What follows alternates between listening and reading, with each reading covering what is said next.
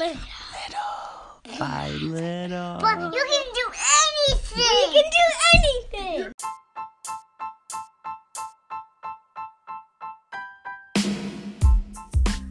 What's going on, everybody? My name is Christian Gujanov, and I want to welcome you to Peak Performance Principles. In this podcast, we're going to be talking about the principles in order to achieve and sustain peak performance. So if you want to get better, if you want to improve your performance, you're in the right place. Let's get started. Everybody, welcome to this episode of Peak Performance Principles. We've got a pretty special guest that's going to be on with us today talking about his experiences. You're going to best know him as the quarterback at BYU for a couple of years, but he is so much more than that, and he's going to talk a little bit about his experience with football and all the other things he's doing with his life now. So I want to welcome Tanner Mangum onto the podcast. Tanner, are you there? I'm here. Yeah, sorry about that. I think the connection was off a little bit, but I'm here doing well. Thanks for having me. Awesome, man. Thanks so much for coming, man. So just real quick, for the first 2 minutes, I want to play, because some people are definitely going to know who you are. Some people might not. So we're going to do a quick little game. So I'm going to ask you, so this is like spitfire. So you just tell me the first thing that comes to your mind. So first question, favorite snack, like snack food? Oreos, nice. Favorite beverage, like favorite drink? You can't say water because that's lame. Dr. Pepper. Dr. Pepper and Oreos, man. That's awesome. Off to a great start here. So obviously you play football. Tell me a favorite play that when you heard this play come into your headset, you're like, yeah, here we go. What was your favorite play to run? Oh, man. Well, it's got to be the first thing that came to my mind was the Hail Mary. Yeah, there you go. It's kind of how I started off my career, was with the Hail Mary. So I think that one will always have a special place in my heart. Yeah. So I interviewed a few other people, and quarterbacks always loved the victory formation. Yep. That was one that I get. I'm like, really? Wow, I didn't see that coming. But Hail Mary, sure. that's just gun it. Yeah, it's like, all right, just chuck it up and see what happens. So since you, I don't want to be that guy and bring it up, but so that was your freshman year, right, against Nebraska? Yes, first game and first career game. The starter got hurt, and I came in midway through the game, and then we by the last play of the game, we're down 28-27, and called a Hail Mary last second. Matthews catches it, and we win the game, and that was my start to my college career. So pretty wild. So the next week, right? So you had that Hail Mary, and then the next week, was that the next week against Boise State too? Yep. So correct. Which one was more meaningful? Which one was you look back and you're like, that was the one that was my favorite? That's tough because they're both amazing. Yeah, both crazy. But I think the Boise State one, just because of the whole situation, it was the first home game, my first start, where I started the whole game. Mm-hmm. And I was playing against my hometown team, Boise State. Right. And so to win in that kind of fashion was pretty fun. Yeah. But that's a hard question to answer. Both were pretty awesome. They both were pretty awesome, man. So I was actually at that Boise State game. That was the only game I went to that year, and we got all our money's worth. So that was that was good a one to go to watch. Good, that was a great one to go to, man. So you obviously played football for a very, very long time. Was there any other sport that you played, or were you just football is my thing, that's what you stuck with? Oh no, I did it all growing up. Football, basketball, baseball, and then every winter with my family go skiing. And my mom taught me how to play a little bit of tennis. Nice. Learned to play a little bit of golf. Not very good, but we just, in my family, we all grew up playing sports. Yeah. But I liked that because there was a lot of carryover between them all. And I actually really look forward to each season. I didn't burn out because once football ended, I was excited for basketball. And then once basketball ended, I was excited for baseball. And then once baseball ended, I was excited for football again. So it was good to keep that variety and just to stay active all year round. Yeah. Yeah. I don't know if it's just a new thing nowadays, but it seems like a lot of kids are they play one sport year round, right? And it helped playing those different sports. So when you got to obviously a very high level Division I college football, how did you notice those other sports helping you when you were just solely? I imagine when you're at BYU, you're not playing anything else but football, right? Yeah. So, at that point, how did those other you're sports specialized. help? and that's all you're focusing on. But then one of the biggest things was baseball. So I grew up playing baseball. I was a pitcher. Played in the outfield too, and just think the throwing motions that you have to put yourself in baseball on the baseball field. Like growing up, I played a lot of shortstop, and you get out of position a lot of the times, but then you still have to find a way to get that ball to first base, and so you learn to throw from different arm angles. Yeah. And to use your hips and to use your core. And there's a lot of carryover with that in football that helped me become a better thrower, a better quarterback, because I had those throwing skills that I developed from baseball. Mm-hmm. And then with basketball too, just being able to move and lateral movement and staying agile and being able to make guys miss. That's something that you kind of pick up as you play basketball. And then also when it comes to sliding as a quarterback, sometimes you run and you have to slide. Yeah. It was super easy and super natural because I, did that all through my baseball years. So, there's a lot of carryover in different sports, and just being able to move and be athletic is a skill that, it's hard to coach, but it's just something that you pick up as you grow up playing sports. Yeah, that's awesome, man. That's cool. Yeah, I love that. I think it's so important to combine like transferring those skills from other sports is for sure. Is amazing. So, when did you like commit to football as being like that kind of ticket to the next level? I would say ninth grade. So my freshman year of high school, I was fortunate enough to play varsity at the varsity level as a ninth grader. Wow, and that's amazing. Yeah, it was really fun because my older brother at the time was a senior, and he was a receiver. And so me being the quarterback and he being the receiver, we just got to play together all year long, and it was fun throwing touchdowns to him. And probably to this day, the funnest year of football I've ever had was playing. Did you favor his side wherever he lined up? Oh, totally! I absolutely did. If I you was knew ever, you're coming home to him, so like if I was ever in any kind of trouble, just throw it up to him and give him a chance. And then exactly, I had to keep him happy. I had to keep feeding him the rock. Did you know, like in ninth grade, like did you know you're starting, or was it like kind of a sudden thing, or did you pretty much know heading into ninth grade like you're the guy? So yeah, that summer went in and the team really didn't have a quarterback, and so I knew I had a good shot of making it, and so I played well in the summer, and then the first game balled out. The first game threw for over 300 yards and 3 touchdowns, and it was like, okay, like all right, this is it. I'm starting, and so it was fun, but also that's where I knew, okay, maybe I have some talent here. This is something that I can keep working at. I have a lot of potential, and started hearing some things from some different schools, different colleges, started expressing more interest that year, and so that's kind of when I knew, okay, this is what I want to pursue.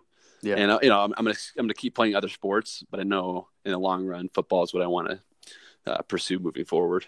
Yeah, that's so. How did you like approach? So one of the things like on the podcast we talk a lot about is like principles that work to impact and increase performance, right? So yeah, you're ninth grade, right? I mean, like you're still like you have school, you're a young kid still, and all of a sudden you're the leader of a football team, and your older brother is on the same like lining up, staring you down and saying, "I'm open."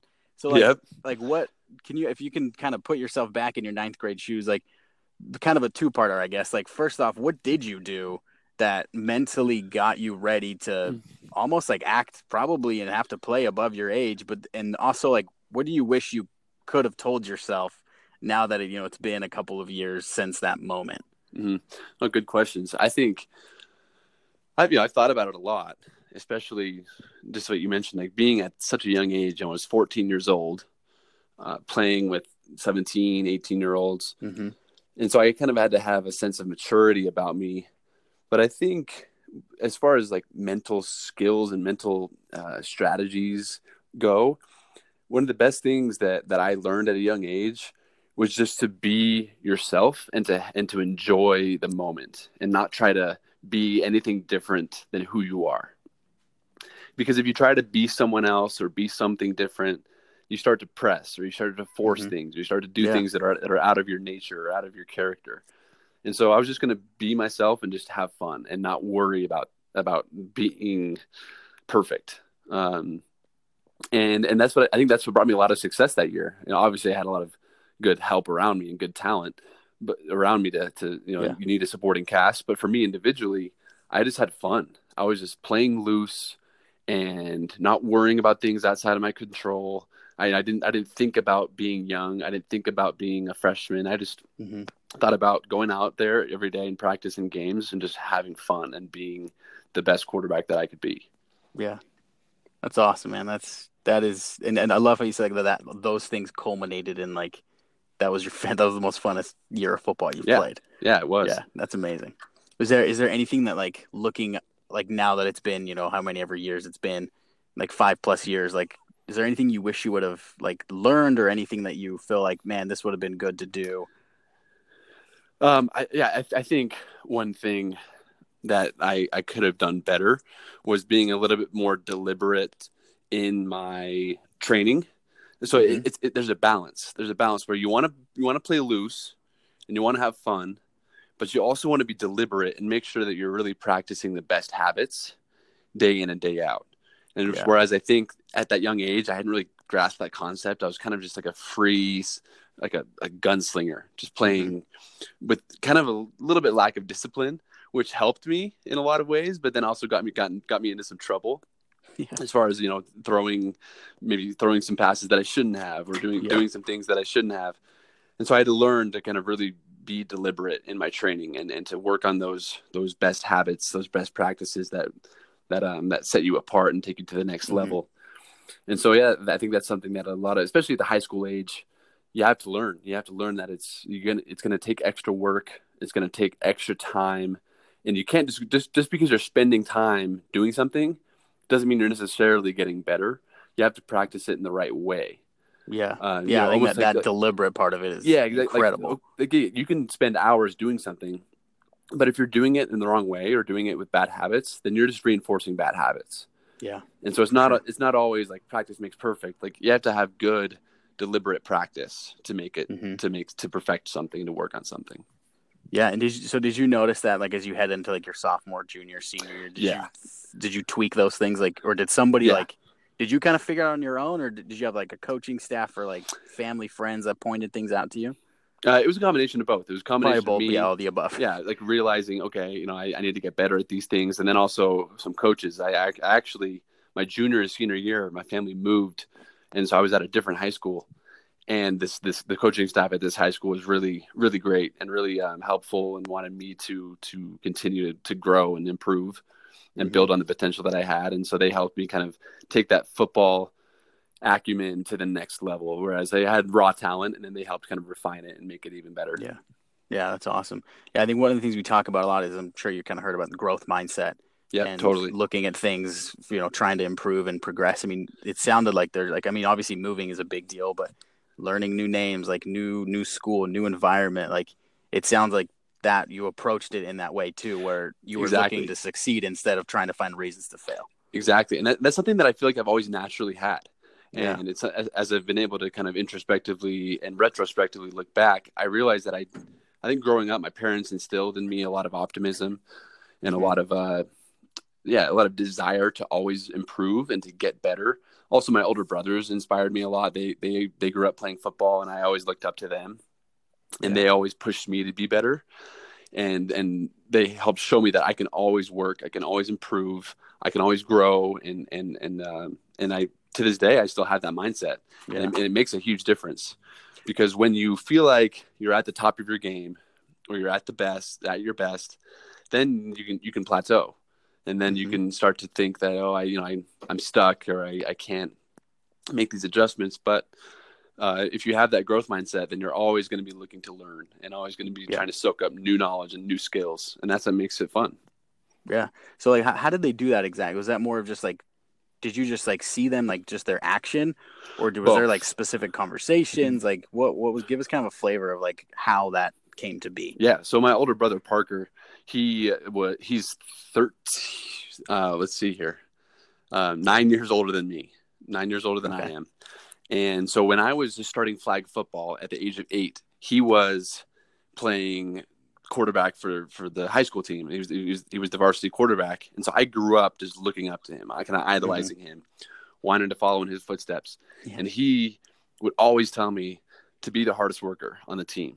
he would always talk about, he had this slogan. He would say, not the fastest, but the first. Like, even if you're not the fastest guy in the team or the strongest guy in the team, you can outwork people. You can be there first. Or you can finish first. Say that again. So not the fastest, but not the the fastest, but the first. Ooh, and I didn't always live up to it, because sometimes I didn't put those words into practice. But I did think about it a lot, and it made an impact on me. It showed me, through his actions and his words, that I was going to have to work hard to get where I wanted to go. In order to go play college football, which I set as a goal for myself at a young age, I was going to have to really train and outwork everybody to do it. Because I'm not the most athletic guy. I'm not the fastest guy or the strongest guy. But if I really work on these skills, I can achieve that goal.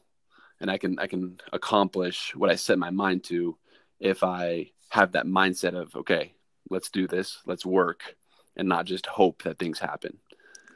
And I had that throughout my whole upbringing. In whatever I was doing, my parents would encourage me to, really put my best foot forward and to give it my best effort. And whatever it was, if it was sports or school, like, they really, encouraged me and helped me to, I guess, utilize my potential and to utilize my intelligence and skills, and to not just expect things to come, but to work at them and to accomplish goals that you set your mind to. Yeah, that's awesome, man. That's incredible. There's a lot of athletes that listen to this that I work with, that I talk to daily, and that is one of the kind of the struggles that they really have, is like, they have the talent, they have all this, ability to go, but it's just like you said, man, like, you don't need to be perfect all the time. It's just put in the work, show up with what you've got, and give 100% of what you have. You might be 60% of the best guy on the team, but you give 100% of that 60%. Yeah, whatever that is. Exactly. That's awesome. I remember like tons of times, like before I started at BYU, like the summer going into BYU, I would just go to our indoor facility and just by myself, and I would like set up these chairs, and I would by myself go through drills and go through drops and throw the ball at the chair and like test my accuracy and test my footwork and my timing. And that's something I would do as a kid too. My other brother, the one who played receiver, he and I would just go to our local park or local field and just throw the ball and then sometimes I'd go by myself and just throw the ball, run after it, chase it down, and then do it again. And so just it takes reps. It takes so many reps, and it takes work. But that's how you do it. You have to have a combination of some talent and skill, and then you combine it with hard work and grit, and that's when you really start to grow and improve. So what got you to go, like, to get up off the couch and actually go to the park as a kid and do that? Like, what was that? Just like the goal that you had to play? You just said like you had a goal from a young age to play. So I had the goal. What was that for you? I had the goal, but it was 100% love the game. Yeah, truly. Like, yes, of course, I had this dream of playing college, football. I had this dream of playing in the NFL, but that's not really what would get me up. I mean, I think like on a daily basis, it wasn't that. It was just it was more. You just loved it. I just loved it. Like, it was fun. Yeah. I really genuinely looked forward to waking up and going to practice, or getting up off the couch and going and throwing the ball in my backyard, because it was just genuinely fun to me. Yeah. And I loved that feeling of just spinning the rock and just, that there's something about it. And I loved it. And so I think that's another thing that kind of helps a lot of successful people. A big reason why they do put in the work is because they do enjoy it. Yeah. I think if you're miserable, you can only fake it for so long, and I think some people still do. You still can. You can hate it and still be good at it. But for the most part, in my experience, people who really are good at something and have a skill for something, they enjoy doing it, and that's what helps them put in the work. Even when they might feel a little bit less motivated, they just love it and they keep doing it. Yeah, no, for sure, 100%. So you had this goal, right? As a kid, you had this goal to play college football. And you served a mission before you played, right? I did, yes. I served So a 2-year mission what was in that? Chile. So 2-year mission in Chile, right? Like they probably don't know what football. They have a very different name for football. It's a very different meaning out there. So like during that time, obviously your focus is not on football. It's on something very, no, I wouldn't say the opposite of football, but it's very non-athletic. It's not focused on reading defenses and training and making plays on the field, right? So during that time, did you kind of like put football to the side and just focused on serving a mission, or how did you handle that? Yeah, I really did. I think I probably threw the football on my mission while I was down in Chile, 8 or 9 times. And other than that, it was just strictly serving people and talking to people and teaching people. So there's a few. So I don't mean to cut you off, but there's going to be people that have no idea what we're talking about right now. So can you just share like a brief of when we say what a mission is? Obviously, me and you know what that is, and people listen know what it is. But some people have no idea what we're talking about. So give us like a quick little synopsis of what that means. Yeah. So a mission, it's not a mandatory thing. It's something that members of the Church of Jesus Christ of Latter-day Saints volunteer to do at the age of 18 or 19. They dedicate a year and a half or 2 years of their time to go to a foreign place, and it's either in the United States or around the world, and you dedicate your time purely to teaching people about the church, about Jesus Christ, about Christianity, and inviting them to learn more about our religion, to learn more about the Church of Jesus Christ of Latter-day Saints. And you are pretty much alone. You're with a companion, and you're a young kid, and you're out teaching people, and it's an amazing experience because you get to become extremely independent. You're away from your family, you're away from home, and you're dedicating your life to helping others and serving others. And so, and even if people don't want to learn about the church, you can still serve them in different ways and help out in humanitarian aid and volunteer with different causes and things like that. But it's an awesome experience. Yeah. And I was fortunate to go to Chile, which is a beautiful country and unique culture, and it was a great experience for me. Yeah. So was there anything and this might be kind of not a weird question, but kind of a difficult question to answer maybe, but was there anything during those 2 years of serving your mission that directly helped you on the field when you came back and started playing again? I think one of the biggest things was having a sense of maturity about me. It's very physically, I guess what's the word?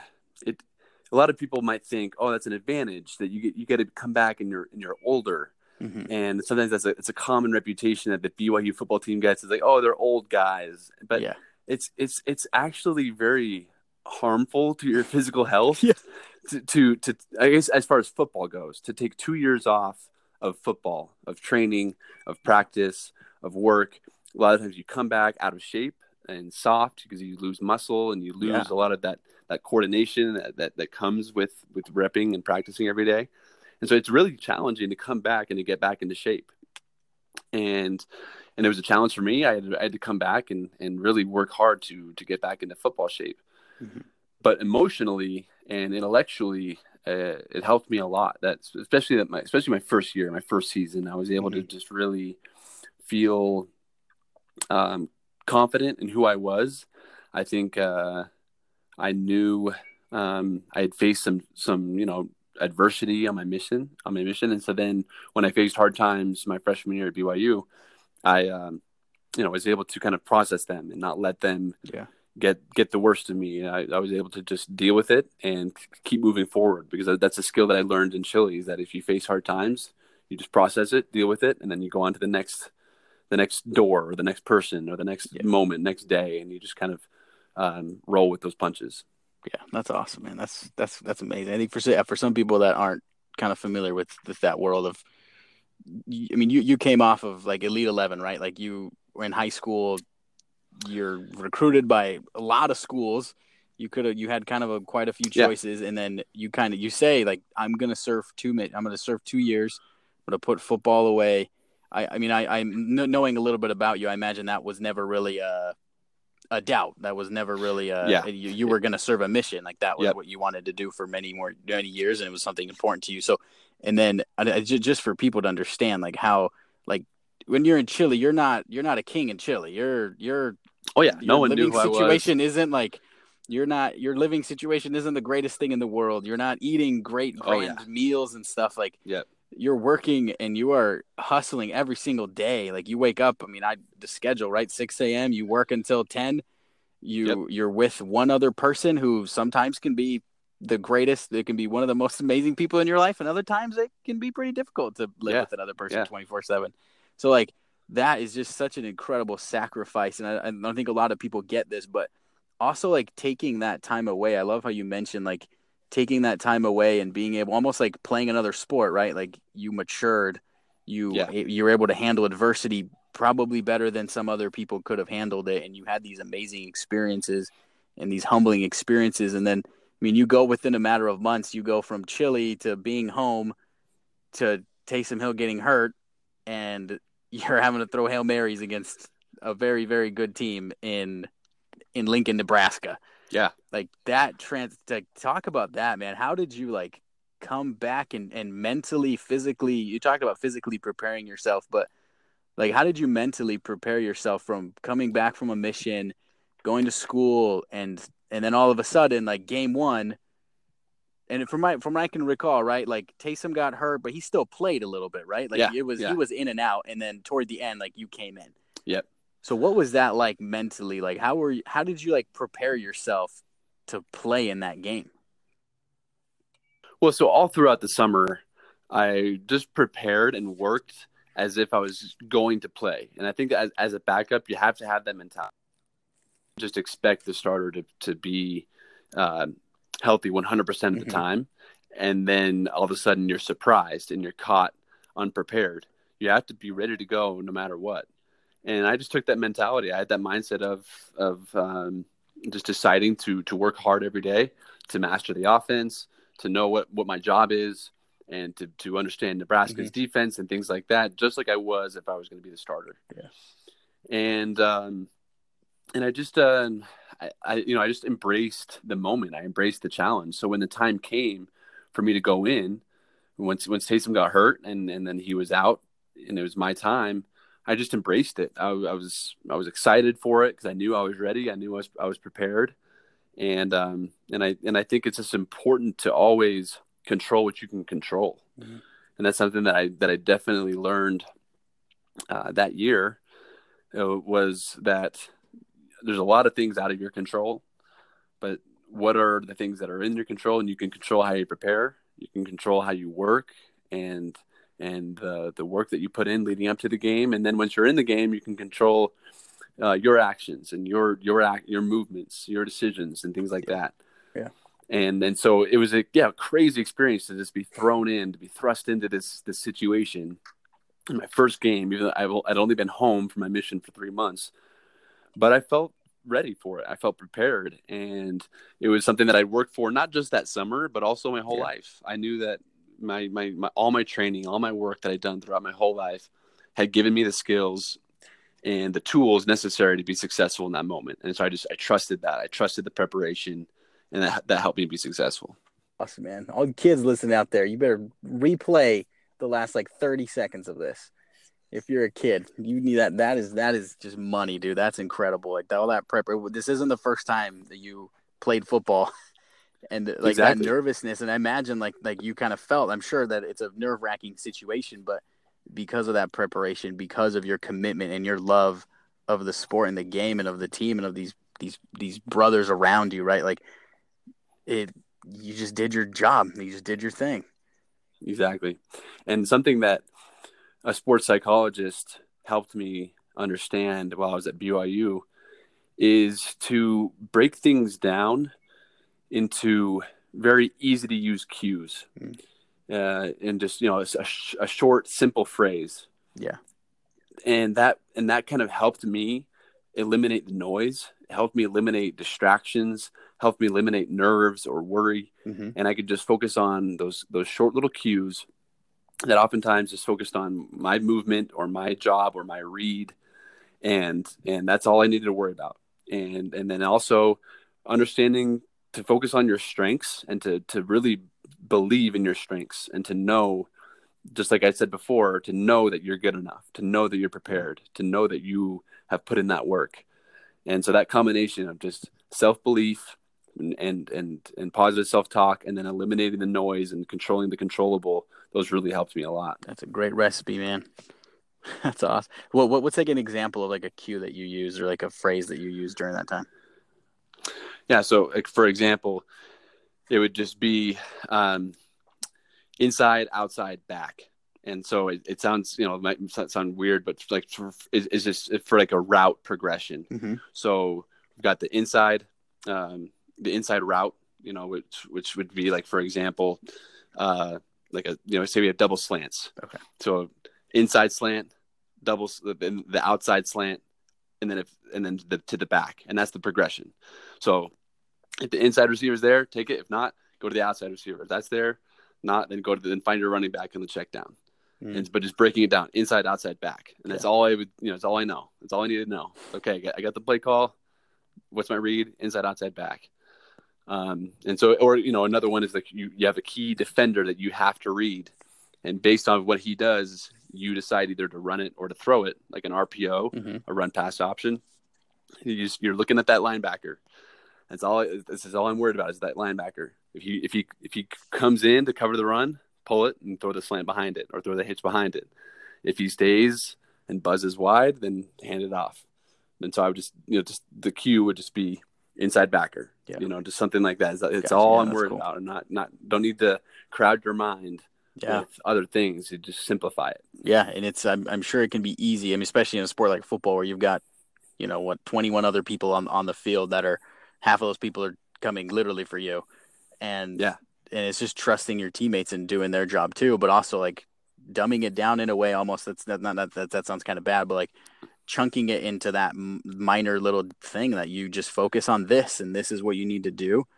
Exactly. I love that. It totally alleviates a lot of that mental friction and distraction, and you just focus on what you're supposed to focus on. Exactly. Because if your mind becomes frenzied, then your decision making becomes erratic. Yeah. And so something that I wanted to do was be decisive. And that's a great way to be decisive is to simplify and to eliminate distractions, eliminate unnecessary worries, and just get it down to the core principles and the core key reads. And then from there, you can just be decisive. Yeah. And then when you couple that with the preparation too, I imagine that's when you are setting yourself up for the most success. Exactly. Yeah. The preparation of, what you guys are doing, what plays you have, like the back of your hand, what the defense is doing. And so that combination, it's so mental. It's one of the biggest things that a lot of people don't understand, especially as a quarterback, is that it's such a cerebral position. It requires a lot of mental processes and a lot of thinking. And so if you have a frenzied mind, it's going to be tough to be successful. And so you have to be able to calm the noise and be able to think clearly in stressful situations. Yeah. Well, what are some things that you did like in the moment, like you're heading, like you got the play call, right? You kind of do the in out back or whatever, right? Like you kind of do some of the cues. Was there anything else that worked for you to like in the moment, in the middle of the game, plays called, you're heading into the line? What else did you kind of do to like quiet the noise? A big thing was self-talk, positive self-talk. Yeah. It was just telling, like literally talking to myself out loud and just saying, you got this. All right, let's go. Yeah. Let's do this. You got this. Just really kind of trying to uplift yourself and pump yourself up. And then in combination with that, if I ever was feeling myself getting stressed or frustrated, just to breathe, just take a couple deep breaths, and instead of worrying about whatever it was that I was thinking about, just bring it back to the cue, bring it back to the simple play, the simplified phrase that I would tell myself for each play based on the read or the progression. And so just to breathe and then bring it back to whatever it was I had to focus on. Those were skills and strategies that helped me maintain calm in those high pressure situations. Yeah. That's awesome, man. That's cool. So your freshman year there, right? So you played pretty much the rest of the season, right? Yeah, I did. So you played the rest of the year. Had a good year. Had a great, yeah. I mean, that's being humble. So great year. It was an awesome year. So you head into the off season, right? Taysom rehab. So talk a little bit about like what was your process and like mental approach coming into that second season, right? You came off this great year. Taysom decides to come back. Like, what was your mindset going into that kind of quarterback battle, if you will? Yeah, well, I mean, being completely transparent and completely honest, this is where I began to struggle mentally. Mm-hmm. This is where I got away from those principles that had helped me so much. Being thrust into this new situation now, it was a difficult situation, going from being the starter to now going to back to the backup position. And then on top of that, I was going through some tough personal things in my normal personal life, and which was kind of affecting my overall demeanor, my overall feeling. It was affecting everything, my personal life and my football life. And so I started to struggle mentally. All of a sudden, I didn't feel as confident. I didn't feel as calm. I started to really worry about what was going on, about the situation, about what other people were saying. Because that's another thing that came with the success in my first year, was being thrust into the national spotlight. Right.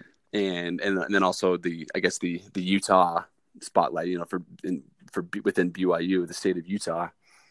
And I just started to really stress about a lot of things. I had a lot on my plate, and I wasn't as good as I was before, and so I really started dealing with a lot of anxiety. And did you notice that was that like you kind of hit a wall and it was all of a sudden all these things happened, or was it gradual? It was gradual, and I didn't take the steps necessary to really nip it in the bud. I really let it develop, because I think looking back, I was kind of ignorant. I really wasn't aware that I was dealing with anxiety. I never called it anxiety. I never said that. But looking back, it's exactly what it was. Yeah. But in the moment, I just thought I was stressed. Was that mostly? I know with athletes, right? Like the word anxiety is, if you're labeled as an anxious athlete, like that's like scar of death, right? I mean, that's totally, especially in football. Yeah. In football, it's all about being in your tough. position. In football too, but like specifically in your position, if you have an anxious quarterback, I mean, that's you don't want anything but that, right? So like, it's not. Did that impact like your quote unquote definition of like you were kind of not denying it, but like you weren't labeling as anxiety? Yeah. This is anxiety for sure. Yeah, for sure. Because I think I had never really opened myself up to that world, because I think living in a hyper masculine sport as football, it's all about being mentally tough. It's all about overcoming obstacles and pain. And if you're struggling, just fight through it. Yeah. And so I knew I was struggling, but I just thought I could fight through it. I thought I could just continue to, try and push forward, and eventually it'll get better and things like that. But it never did. It just kept getting worse and worse. I kept getting more and more anxious, and then more and more stressed at the fact that I was anxious and the fact that I couldn't fight through it. I was mad at myself that I couldn't get over it. And I remember like in fall camp of 2016, I was getting so angry. Like I never felt more angry, and it was so weird. Like I was literally like I had these like desires to like rage. Like I would make a bad throw or something, or after practice when I was by myself, I would just like yell because I was so mad and so frustrated. Yeah. And it was something that I never really felt before. Yeah. And it took months to realize that, okay, I need some help here. Yeah. So what was that moment like where you kind of realized? Because I feel like a lot of athletes, I think you're telling a story that a lot of other athletes are feeling, and probably are feeling very attuned. They're very kind of relating to this as well. So walk us through kind of like that process of like you kind of down in the dumps, and it kind of progresses into more and more and more and more. And what was that moment like where you kind of almost admitted to yourself, like, okay, I need to like look into this. I need help. What was that like for you? Yeah. So for me, it came in the form of my family helping me realize that I needed help. Mm-hmm. I was in Boise for a game against Boise State, and my mom sat me down. We were just talking, catching up, because she had noticed that over the past few months, I wasn't myself. I was really distancing myself from others. I wasn't as normally as outgoing and enthusiastic as I normally was.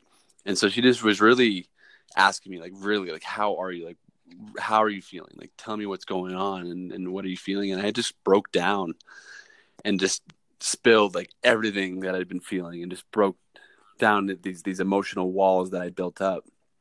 And I just was honest with her and told her about everything that I'd been experiencing inside my own head and the things that I'd been feeling. And then she, at the end of the conversation, encouraged me to go see a therapist, to go talk to someone about it, and to stop trying to fight it on my own and to go get help. Mm-hmm. And that meant a lot. And at that point, honestly, I didn't even think twice. I was like, yeah, you're right. Like, let's do it. Like I didn't feel too worried about it. Where I think before I would have thought, man, like therapy, that's for crazy people, or that's for people who are really messed up, or who really have serious issues, you know. But then I realized, dude, you've been trying to fight this on your own and it hasn't worked. So why not? What do you have to lose? You know, it could help to go talk to someone about it. And so that next week I started seeing a therapist, and it was the best decision I ever made, because over the next several months, a lot of progress was made. A lot of help was given, which I'm really appreciative of. And was that, like, when your mom mentioned that, was that the first time that someone had said something to you about, like, hey, maybe you should see a therapist? Yeah. And I think that kind of talks to the culture too, I imagine, like, when you're obviously probably most of your friends are football players as well, and people outside of that, right? In that culture, right? Like, did that play a piece? Was that part of the reason why no one really had mentioned anything like that before? Oh, I would assume so. If I had to bet, it's just because everyone else was like me, who never thought of therapy. Yeah. And, you know, you never thought of that. You never considered it, really. It was just kind of out of the question. Right, it's just like, no, you're going through a hard time. Just, you know, buckle down, you know, and toughen up and get through it. Yeah. And then my friends, once I started telling them, though, once I opened up and told them that I was going to see a therapist and was starting to take antidepressants, they were all really supportive of it, though. Yeah. And which was surprising to me, because I was a little bit worried. I was kind of nervous about, you know, how they might view me. They might think I'm kind of crazy. They might, you know, just not love me the same. And, you know, you kind of have these stresses, these worries about how it's going to be perceived. Right. But no, like, people were so supportive and so understanding, and that meant a lot. And so it was an eye opener for me. And it's something that I still talk about to this day, is that in sports, there's this stigma that is surrounding mental health. And I'm just trying to break it. I'm trying to help people understand that it's okay to get help. It's okay to struggle, and you're not alone. And it's completely normal and common. But there's a stigma that makes you think that if you need help, that you're weak. But that's not how it is. It's, if anything, it's an absolute sign of strength to go and get help. Yeah, that's amazing. Yeah, I mean, it's if you replace therapy with, if you said to a teammate that you're going to go see a quarterback coach to help you with your form, they'd applaud you. They would think, like, oh my gosh, that's great. That's awesome. Like, you're getting better. But it's kind of the same idea mentally, where you're seeking that help. But there is that stigma toward it. And there is that stigma toward, like, oh, you're weak, but you're also weak maybe throwing the ball, and that's why you're going to a specialist to help you with your arm angle and all these different things, right? Just like a physical injury, you go and get rehab, you go and get help. And it's the same thing mentally. If you're struggling, you go and get help. And then it doesn't mean that you're completely I guess, like, you can still be great and have your struggles. Yeah. You know, just because you admit to having some struggles mentally doesn't mean that you still can't be high performing and be successful and go do good things. Yeah. And just like if you have, you know, you're dealing with some physical stuff, you can still, you know, go do your thing. You know, the level to which you're suffering obviously plays a role, but I think it's just something I'm passionate about, is that it's okay to struggle. It doesn't mean that your life's over. It doesn't mean that you have to feel that way all the time either. Yeah. Or that you're permanently going to be defined by that. Right. That's not how it is. Yeah. You just have to accept and be okay with the fact that you're struggling, and realize that you're not alone, and that there are resources available that can help you get back to you know, your the best version of yourself. Yeah. And so when you went, was that kind of, can you, if you don't mind, and again, please tell me if this is stepping too far, and I will move on. But the process of you, coming back from, talk to your mom, Boise, you come home, a couple of weeks, you go see a therapist. Was that like from the school, or did you find your own therapist? Like, what was that process like of actually looking it up and going and seeing a therapist for you? No, so yeah, it wasn't a school therapist. It was just it was a therapist who was located in Provo, and I actually talked to the leader about it. He recommended this guy, and so I started visiting with him, once a week, and it started making a big difference after a couple months. I started to realize and learn a lot of things. With cognitive behavioral therapy, it really helps you understand the way you think about things, and the way that you process things has a big effect on your emotional and mental health. And so it kind of helps you kind of rewire the way you think, and rewire the way that you process things. Mm-hmm. And if just developing strength strategies and mental kind of shifting your attitude towards different things. But more than anything, also just talking, because before I was keeping everything bottled up. I was really afraid to be honest with what I was feeling. And so having someone that I could just be open and real with meant a lot. And it did a lot for me, because once I was able to put words to my feelings, all of a sudden those feelings lost their power. Whereas before I felt like I was under their grip. But then once I was able to release those words and put them out into the open, I felt a sense of freedom. Yeah. There's I don't know if you're familiar with Justin Sua. Yeah. He has a podcast. He says that's one of the things I remember hearing from him is name it to tame it. Yeah, that's good. Just like what you're describing, you named it, and once you name that emotion or label it, you can then attack it and work through it. Yeah. So therapy is empowering. And the things that you learn, it gives you that power. And all of a sudden, as opposed to being acted upon, now you can act and take control. Yeah. And did you latch onto it pretty quickly, or was it something that you were still a little like, we'll see, maybe we'll see how it goes week to week, or were you just like, I latched on pretty quick.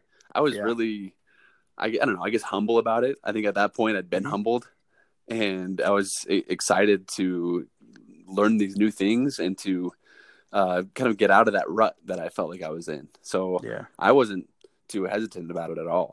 And then very quickly I kind of became proud of it. I became very excited, and kind of just like in anything that you have a good experience with, you want to start sharing it. You want to start letting people know, like, dude, this is awesome. Like, check this out. And so then, several months later after I started therapy is when I started sharing my story with the public, just telling everyone about my struggles and about how I'd gone to therapy, just because I'd seen the difference. I'd seen how I was before, and then I'd seen how I was after going through it. And I wanted to share that story and help other people and uplift them and let them know that they're not alone. Yeah. And I think that was one of the moments that I remember personally, when you kind of started posting and sharing more about your personal struggle and your personal kind of battle with this, and you became more than a football player to so many people. And I imagine that was kind of pretty difficult thing to do, or was that hard for you to kind of share your story? Or it sounds like it was pretty natural, and it kind of was opening and freeing a little bit, right? Or was there some hesitancy towards sharing? There was a little bit of hesitancy, but not much. Obviously, you're in the public eye. You're in Utah, Exactly. I was, a little bit of worry about, how might this be perceived, or what are people going to say or think? Mm-hmm. A little bit of that crossed my mind, but for the most part, I just felt really good about being real and being vulnerable, because before, like I said, I just bottled everything up, and I'd kind of put on a facade and was really struggling, but no one really knew because I put on a good face. Yeah. And so at this point I was like, dude, screw putting on this facade, screw the double life in a way, and let's just be real and talk about your issues, talk about your struggles. And you can use this platform that football's given you for something good. Because I'd seen a lot of other athletes doing the same thing. Kevin Love, Michael Phelps, for mental health in particular. Yeah. And a lot of other athletes use their platform to speak up for good causes. Right. And I was like, this is your time. This is your chance to make a difference in people's lives. Right. And to, by being real yourself, it's going to allow you to connect with so many people that are also struggling. Yeah. So all of this was the kind of the last couple of questions. This was all kind of going on during your sophomore year, and you still have a couple more years of playing. So after you come back, like, you start playing and you're the starter again, and then you suffer some pretty serious injuries. Yeah. Talk to us a little bit about, like, what was that like going through? Obviously, it was a pretty difficult experience, but what was it like rehabbing and applying some of these, through therapy and some of these skills, coping skills? What was it like applying some of those to, like, your rehab and mentally also kind of going through rehab in a way too? Yeah. The skills that we talked about earlier, and the all those, I guess, mental strength characteristics that we've talked about helped me a ton, especially during those times of injury. This growth mindset of feeling like, okay, I'm hurt right now, and this sucks. Like, it's not fun. This is, it's one of the worst things to go through as a player, because it just takes you away from playing the thing that you love doing most. But again, that growth mindset, and also of controlling what I can control. It's not going to do me any good to just whine or complain or mope every day. It's not going to do you any good. But instead, thinking about, what can I do today to get better? How can I approach my rehab, and what can I do now to get a little bit healthier, both physically and mentally, because injuries oftentimes are a mental grind, and it takes an emotional toll. And so with this growth mindset, I was able to go through my rehab process with a really good attitude, and might also call it optimism too. Just like, even though things are looking really down, just having a sense of positivity and belief and optimism, and thinking that it's okay. I'm all right. I'm going to be okay. I'm going to come back better. I'm going to come back stronger. And again, another example of that self-talk, the positive self-talk. I would constantly be telling myself, you got this. Let's go. Let's do this. It's all good. It's going to be all good. It's all right. You're going to be all right. And, it sounds cheesy, but it really helped me a lot, as opposed to just kind of wallowing in my sorrows and being down in the dumps. I was able to stay positive. And that's one of the biggest things that helps you get through a hard time like an injury, is maintaining some sense of mental positivity, and staying upbeat. Yeah. Yeah. And did you do anything in particular, like on a daily basis, to do that? Or was that more of just the kind of an overall kind of approach? I think it's conscientiously every day, making the decision, within your inner dialogue, that little voice that you have in your mind. I've learned to kind of become familiar with that voice, and I would just every day talk to myself and say, all right, man, like, you got this. Let's do this. Like, it's good. It's going to be all right. You're going to be all right. And just having like an attitude of positivity. Yeah. And then also an attitude of gratitude too. Like, that's something that's in your control. You can choose to be grateful. You can choose to look for the good. You can choose to look for, the benefits, as opposed to always focusing on the negative. I just would conscientiously try to focus on the positive. Yeah. And appreciate the milestones, appreciate the steps and the progress. And by doing that, it makes the whole rehab process much more doable. And as opposed to letting it, I guess, really damage my mental health, I in those moments I used those strategies that I developed to make it a positive experience. Yeah. And did you learn where else did you learn a lot of these things? Like, for athletes that are just kind of coming into this or kind of new to this, was that mostly from therapy, or was that just? Well, so it's everything we've talked about. It's a combination of everything that I learned growing up, that I was kind of naturally born with, then also what I learned from my parents and my siblings, and then from the sports psychologist that I worked with at BYU when I first got to BYU, and then therapy. Like, the combination of all those things really helped me develop some sense of mental strength and into some mental fortitude. And so even though I did have that really tough stretch where I really did deal with anxiety and depression and some mental health issues, I was able to come out of it. And a lot of these mental strength activities helped me. And now I'm at a point where I can use all those lessons that I've learned in different ways, in different capacities. And so I think that's why it's something that I would stress to anyone who's listening, is to be able to learn from different sources, being able to learn from family, from friends, from therapists, from professionals, and from mentors, and just always looking to grow and always looking to improve, because we're never perfect.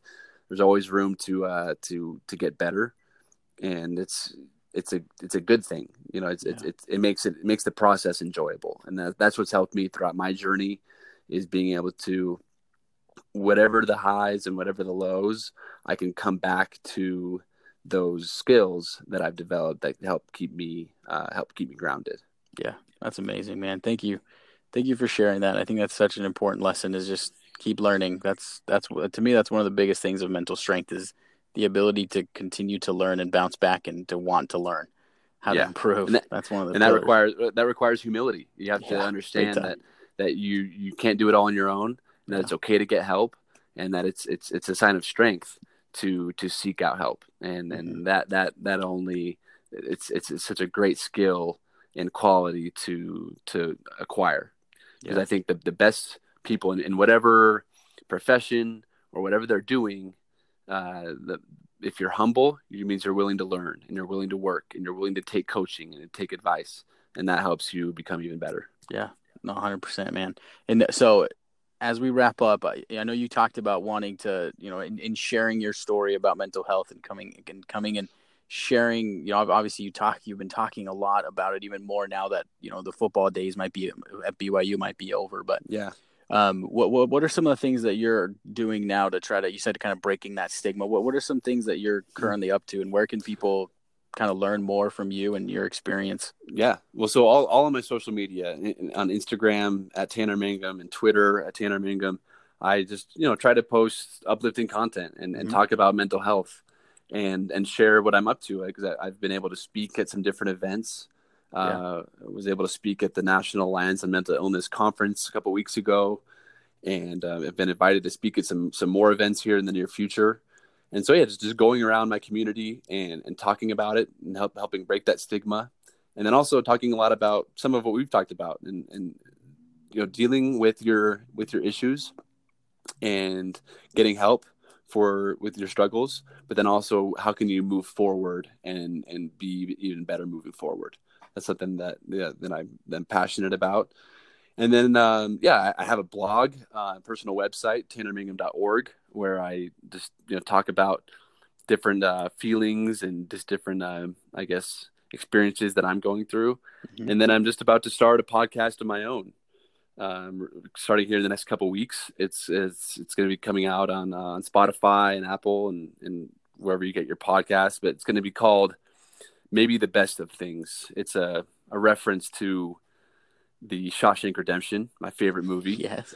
Nice. But it's just, talking with different people who are sharing their stories that highlight the best in humanity, that highlight the best of things.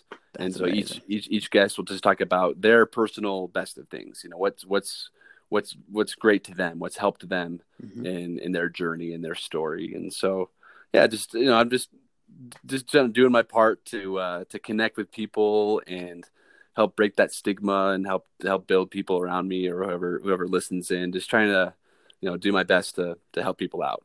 Yeah, that's amazing, man. Thank you for what you're doing. Thank you for being open to sharing your experience with us. And I hope this isn't the last time. And I love what you're posting on social media. If you haven't followed Tanner Mangum, Mangum, right? Yep, correct. That's it. Awesome, man. Well, thanks so much for coming on. I can't thank you enough.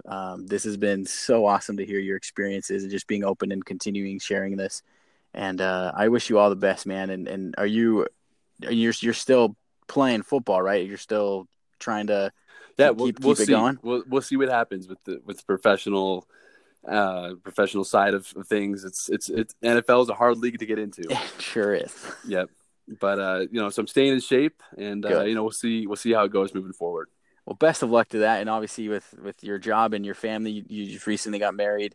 Congratulations. Yep. Wish you all the best, man. Thank you so much for being here and sharing your thoughts and just talking to us a little bit more about this. I can't thank you enough. No, thank you. I appreciate it. Seriously, it's been good. I like what you're doing, so I'm happy to come on and contribute.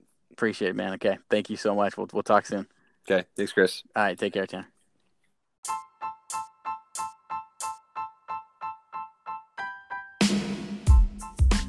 All right, everybody, that's going to do it for this episode of Peak Performance Principles.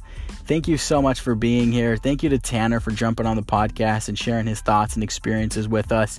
His message was amazing. I hope you guys got some incredible value from him. Follow him on social media. He's at Tanner Mangum on Instagram, Facebook, Twitter. Also, go check out his website, tannermangum.org. He's got some amazing blog articles that I really think y'all like. Thank you again, Tanner. Thank you for listening. Appreciate all y'all. Follow us at Mental Strength Performance. Where I'm going to share some show notes, some links, and other things like that you can check out as well on this episode and other future episodes as well. Thank y'all for being here. In the future episodes, we're going to interview some pretty amazing people, so stay tuned. Again, thank you for listening. This has been awesome. I hope you enjoyed this interview with Tanner, and we'll see you in the next episode.